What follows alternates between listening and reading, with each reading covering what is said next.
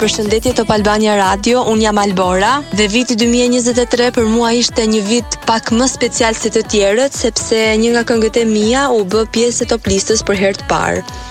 Dhe dua t'ju falenderoj secilin për jush që i keni dëgjuar këngët e mia, që i keni votuar ata. Faleminderit shumë nga thellësia e zemrës për gjithçka. Dhe me këtë mesazh dua të përfitoj që t'i uroj të gjithë dëgjuesve të Top Albania Radio një 2024 të mbushur me shëndet, lumturi, mbarësi, dashuri dhe shumë muzikë të bukur. Ju përqafoj secilit nga ju, nga Italia. Paçi më të mirat e kësaj bote në këtë 2024. Ciao.